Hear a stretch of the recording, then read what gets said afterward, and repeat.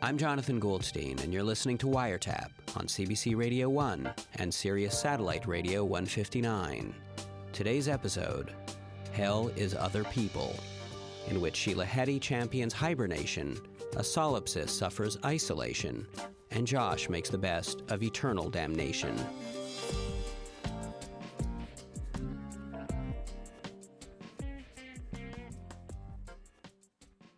The story begins in the afterlife, where three strangers, a man and two women, are being shown to their room in a hotel. The room has a couch and chairs. It all seems pretty civilized. As the three begin talking, getting to know each other, they very soon start grating on each other's nerves. The talking turns to arguing, and as they each zero in on each other's sore spots, it dawns on them that this is hell, and they've been placed where they are, together, in order to make each other miserable for eternity. Nearing the end of the play, for this is a play, Jean-Paul Sartre's No Exit, the man of the group, Garcin, says, "So this is hell. I'd never have believed it. You remember all we were told about the torture chambers, the fire and brimstone? Old wives' tales. There's no need for red-hot pokers. Hell is other people." L'enfer, c'est les autres. At a certain point earlier in the play, the door to the room is suddenly opened, and Garcin is given the chance to escape his tormentors and be free. But he does not leave. How absurd, one thinks, that he should choose to stay in hell with these people who are driving him mad. And yet, it's no more irrational than how we actually choose to spend our lives. When you think about it, we remain in terrible relationships, attend awful get-togethers, we keep friendships alive with people that make us feel small. And why? Why do we subject ourselves to it? Well, writer Sheila Heti has decided to get to the bottom of it, to find out why indeed, once and for all. I wonder why I'm here at this bar when I'd rather be at home. I wonder why all these people are here when so many of them would also be happier at home. At home, you can wear your pajamas. No one is going to snub you or disappoint you. The scotch is cheaper there. And it's less depressing to think the same thoughts you thought yesterday than to have the same conversation you had last week. And few of us will get lucky. So why did we go out? For so many years I have asked myself, why do you spend time with other people? But I never really attempted to come up with an answer. I always believed I was asking myself a rhetorical question, but a question you ask yourself 1,000 times eventually deserves to be answered. So I began to think that if I knew why I went out, I might feel less suspicious of myself for going out. I might criticize myself less. I might be able to look around without thinking, "What a fool. Why did you come? You should have stayed at home."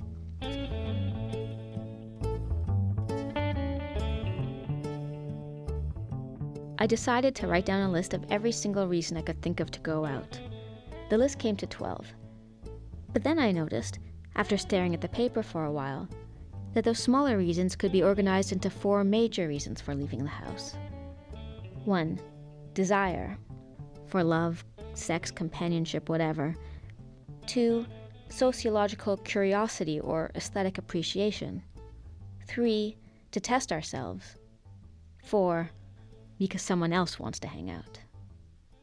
A couple of years ago I quit smoking, and to help myself along I read a book called Alan Carr's Easy Way to Quit Smoking. Now, Alan Carr's premise is twofold. First, you have to accept that smoking is not a habit, it's a drug addiction.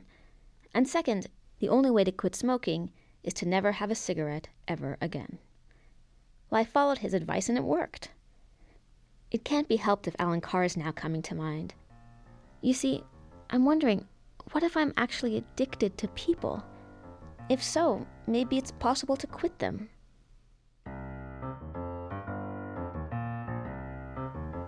See, the last time I ended a relationship, my body experienced the exact same sensations I had when I gave up cigarettes.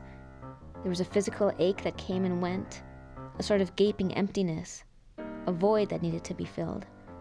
The longing for a person is almost identical to the longing for a smoke. It's weird. So I wonder, is it possible to renounce people? To endure those weeks of physical withdrawal symptoms, and thereafter attain the qualities that Alan Carr claims every non-smoker is in possession of? Health, energy, wealth, peace of mind, confidence, courage, self-respect, happiness, and freedom? If that's the truth, why go out?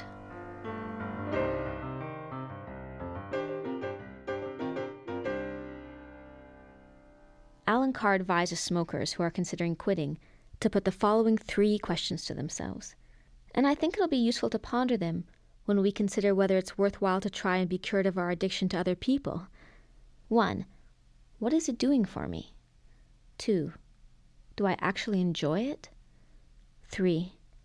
Do I really need to go through life paying through the nose just to stick these things in my mouth and suffocate myself? So, we ask of socializing. What is it doing for me? As I mentioned, we get together with other people to satisfy desires. The desire to love and be loved, the desire for sex, talk, companionship, all those things. But truly, who has ever been satisfied by people? No, other people don't satisfy us, but rather, like cigarettes, give us the temporary illusion of satisfaction while prolonging our dependence. Alan Carr's second question, do I actually enjoy it? Does anyone actually enjoy more than one party in 7? How often do you get trapped by a person who goes on and won't shut up? So, let us for the moment renounce people. Not in a doomed to failure way, forever plagued by doubts. How long will the craving last? Will I ever be happy again? Will I ever enjoy a meal again? How will I cope with stress in the future? Will I even want to get up in the morning? But rather, let us joyfully and willfully renounce other people and bring on self-confidence, courage, energy, peace of mind, and self-respect. Why go out? We should stay in. We could be like little Buddhas, meditating and watching TV. We can imagine ourselves to be brilliant, kind, good speakers, good listeners, truly loving, and there will be no way to prove it otherwise.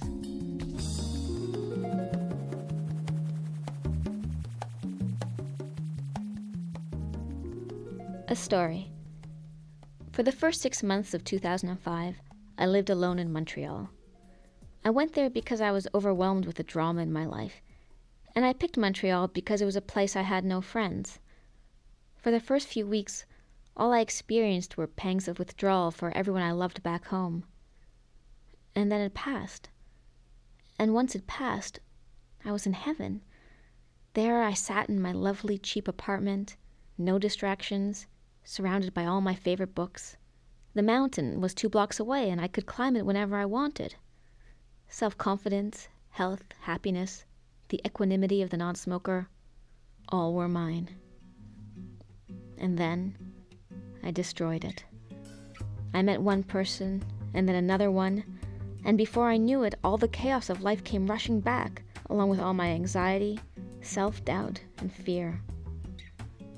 But maybe that's what it's for, self-confidence and courage and energy and peace. Perhaps it's there to be used in the world. Perhaps there's only one thing to do with it, and that's spend it.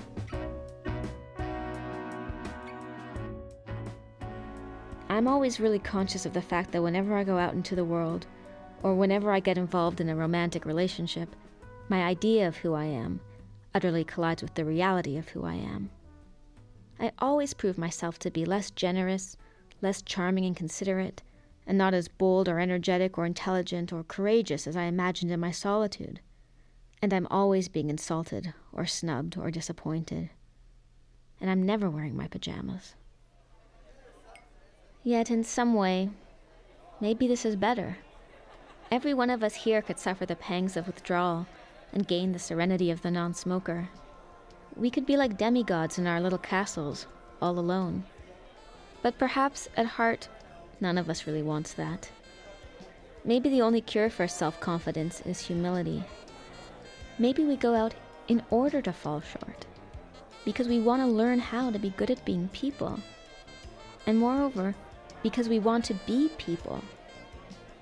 And so, To return to Alan Carr's final question to the would-be quitter, do I really need to go through life paying through the nose just to stick these things in my mouth and suffocate myself? Yes, Mr. Carr. Yes.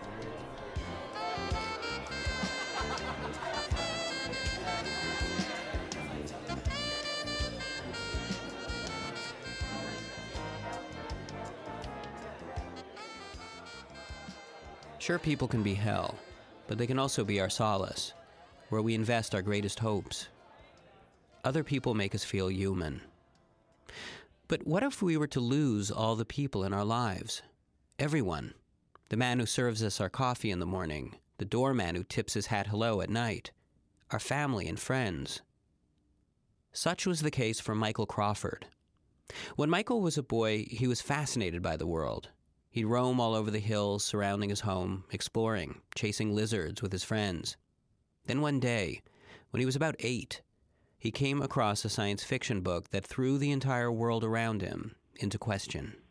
I had read about a philosophical idea called solipsism, which is the notion that you yourself are the only living being in the universe, and that everybody around you, the world around you, every physical object is actually a product of your own imagination. And I found that really interesting, and I somewhere came across a mention that this idea had been disproved somehow, but the book didn't give the proof. Solipsism. Michael was intrigued by the concept and didn't find it all that disturbing, at least not at first. He devoted himself to his studies. He loved science. But the idea of solipsism, that nothing outside his own mind could be proven to exist, simmered somewhere within him before finally surfacing years later. I started to doubt my reality in a way that I was consciously aware when I was 20 years old, and I started having the feeling that none of this was real. And I remember very distinctly understanding that what I was experiencing was the solipsism. It's a very lonely experience. Imagine how you would feel if all the friends you had weren't really your friends, but were just pretending to be your friends, but they were, say, paid actors. You'd realize you really don't have a friend in the world.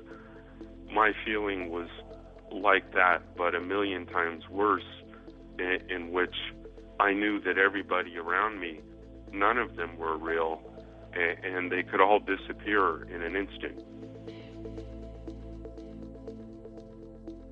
Eventually, Michael was diagnosed with schizoaffective disorder, a rare mental illness that's been described as a combination of schizophrenia and manic depression.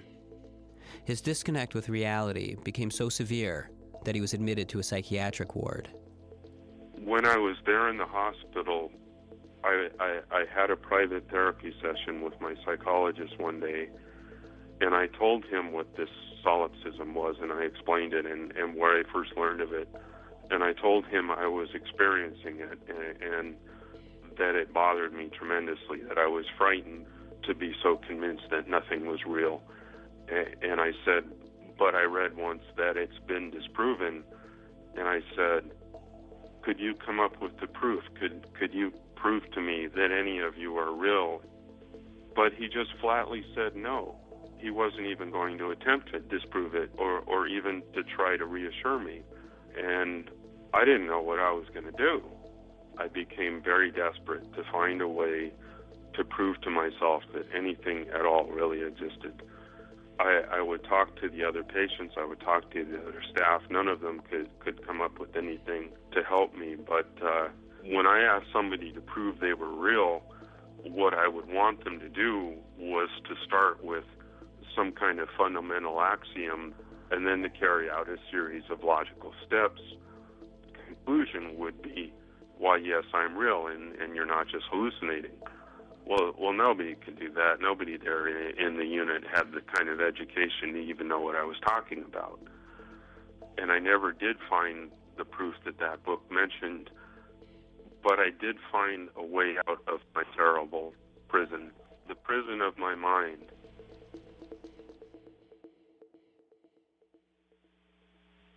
here's a model that I've used to understand what it's like for many mentally ill people, and definitely what it was like for me.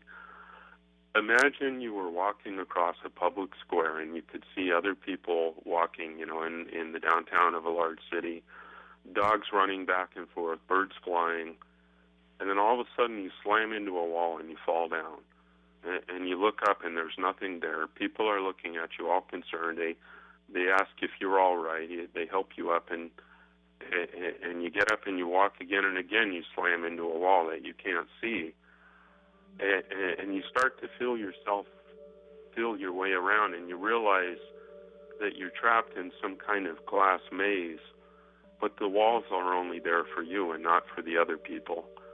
And your job as an insane person is to feel your way around until you get to know the layout of the maze well enough that you can find your way out. And eventually you can tell people that you're lost in a maze.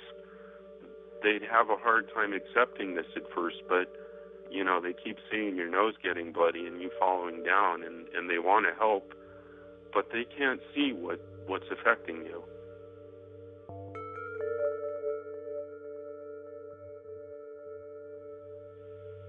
I was there in the ward trying to find my way out of a maze that I couldn't see. I only knew of its existence and the way it would impede my progress and the way it hurt when I ran into it head on.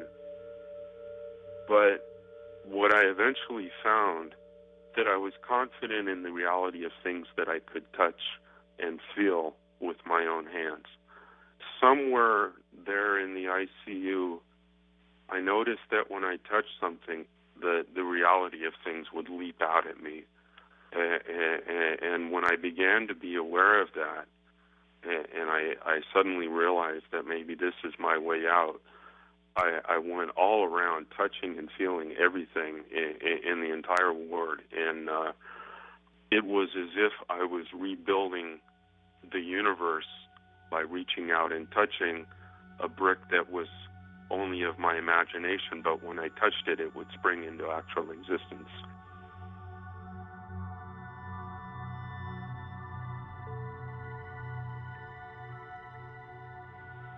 There was a woman in there, a beautiful young Hispanic woman, and she took a liking to me. And we were both mad as hatters there in the intensive care unit of a psychiatric hospital, but we had a passionate romance right there under the eyes of the nurses. And being able to hold this woman's hand and to hug her and to kiss her, that helped me to reestablish my confidence in the existence of the rest of the human race. And for many years after I got out of the hospital, whenever I would walk down the street, as I was past street signs or lampposts, I would just reach out and tap them with my hand. And I'm a very affectionate man, not just with women that I love, but with my friends. And I very often hug them and hold hands and so on. And there's a deep need to break that separation and to connect. Touch is very important to me.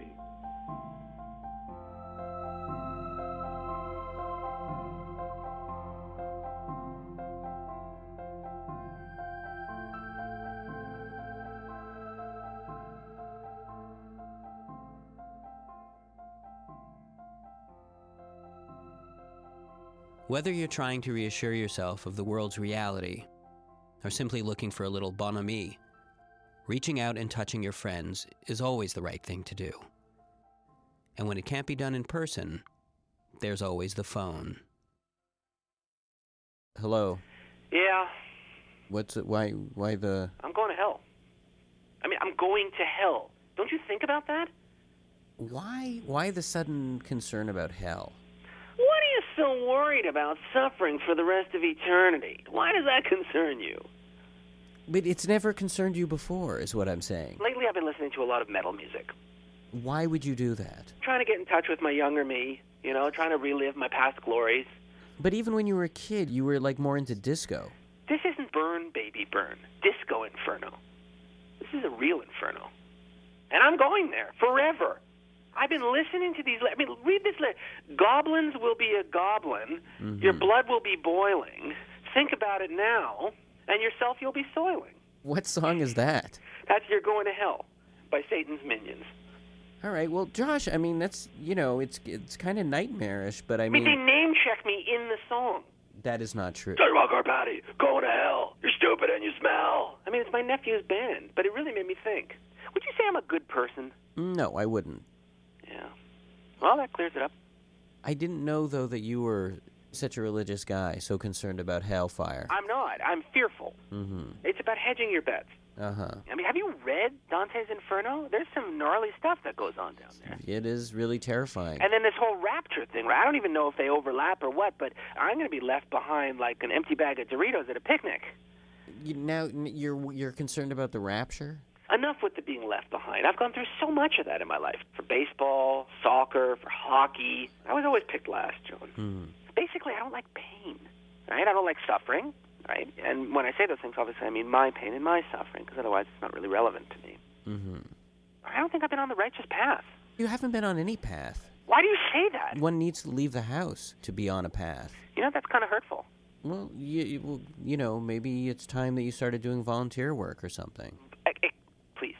What? Let's not get crazy. Why is that crazy? I mean, I do volunteer work. I try to help. Brah, please. Don't front. I've never understood the whole mentality that you could just fiddle-faddle around with the goodness and then all of a sudden fantastico. Well, look into your heart. I mean, I'm sure you could find some kind of... If I looked into my heart, all I would see are giant occlusions of fat and cholesterol. Right, you know what? So make your peace with going to hell. I want you to say that again really slowly. And just think about it. Mm-hmm. I don't like hell. I get very sweaty. The devil's going to be bossing me around, telling me do this, do that, stuff for this, stuff for that. I have a problem with authority. I won't be able to choose the music. It's very emasculating. I mean, do you think about these things? I don't. No, I don't think about it so much. So what's going to, you're an awful person, right? So what's going to happen to you? What kind of a thing is that to say? I'm just calling it like I see it. Clearly the hammer's going to come down at some point. Oh. You have virtually no redeeming qualities whatsoever. That's really very... You're basically staring right in the teeth of eternal damnation. I can't think of a single or mitigating argument that would allow you to escape hell for all eternity. Hey, I'm glad we're having this conversation because quite frankly, I think we're going to be bunkies. Well, what is that supposed to mean? I'm not going to be in hell alone. You're going to be there too. And this delights you somehow? This idea? It just means that I'm not going to be left behind.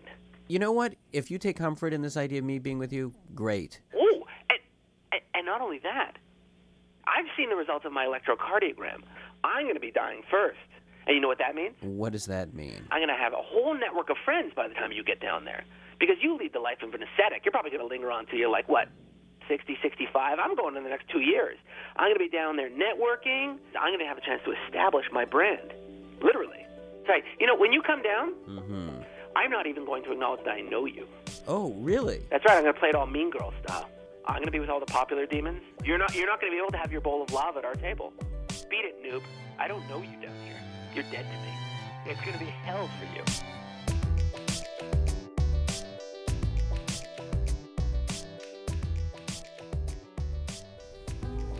I say hell is a place of extreme bodily suffering.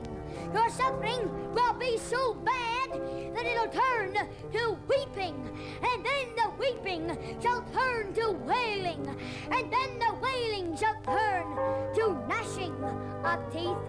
Just as sure as you're listening to me, just as sure as you're listening to an 8-year-old voice, it's just as sure that you're going to go to hell if you're not saved.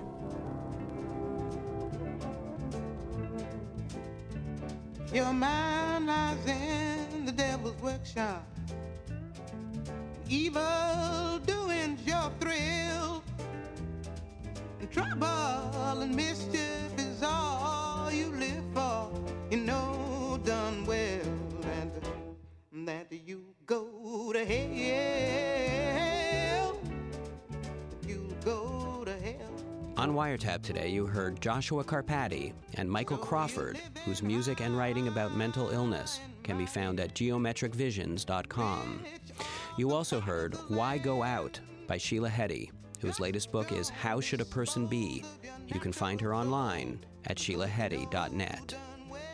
Wiretap is produced by Mira Burt-Wintonic, Crystal Duhame, and me, Jonathan Goldstein. Tune into Wiretap Saturdays at 3:30 and Thursday evenings at 11:30.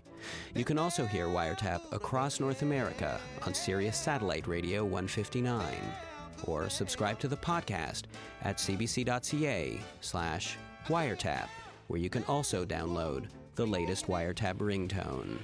L'enfer, c'est les autres. Let everyone know you're a misanthrope and bilingual with every ring of your phone. Now they went to hell. They went to hell. Now Satan was an angel in heaven, but he stirred up trouble and woe. So the Lord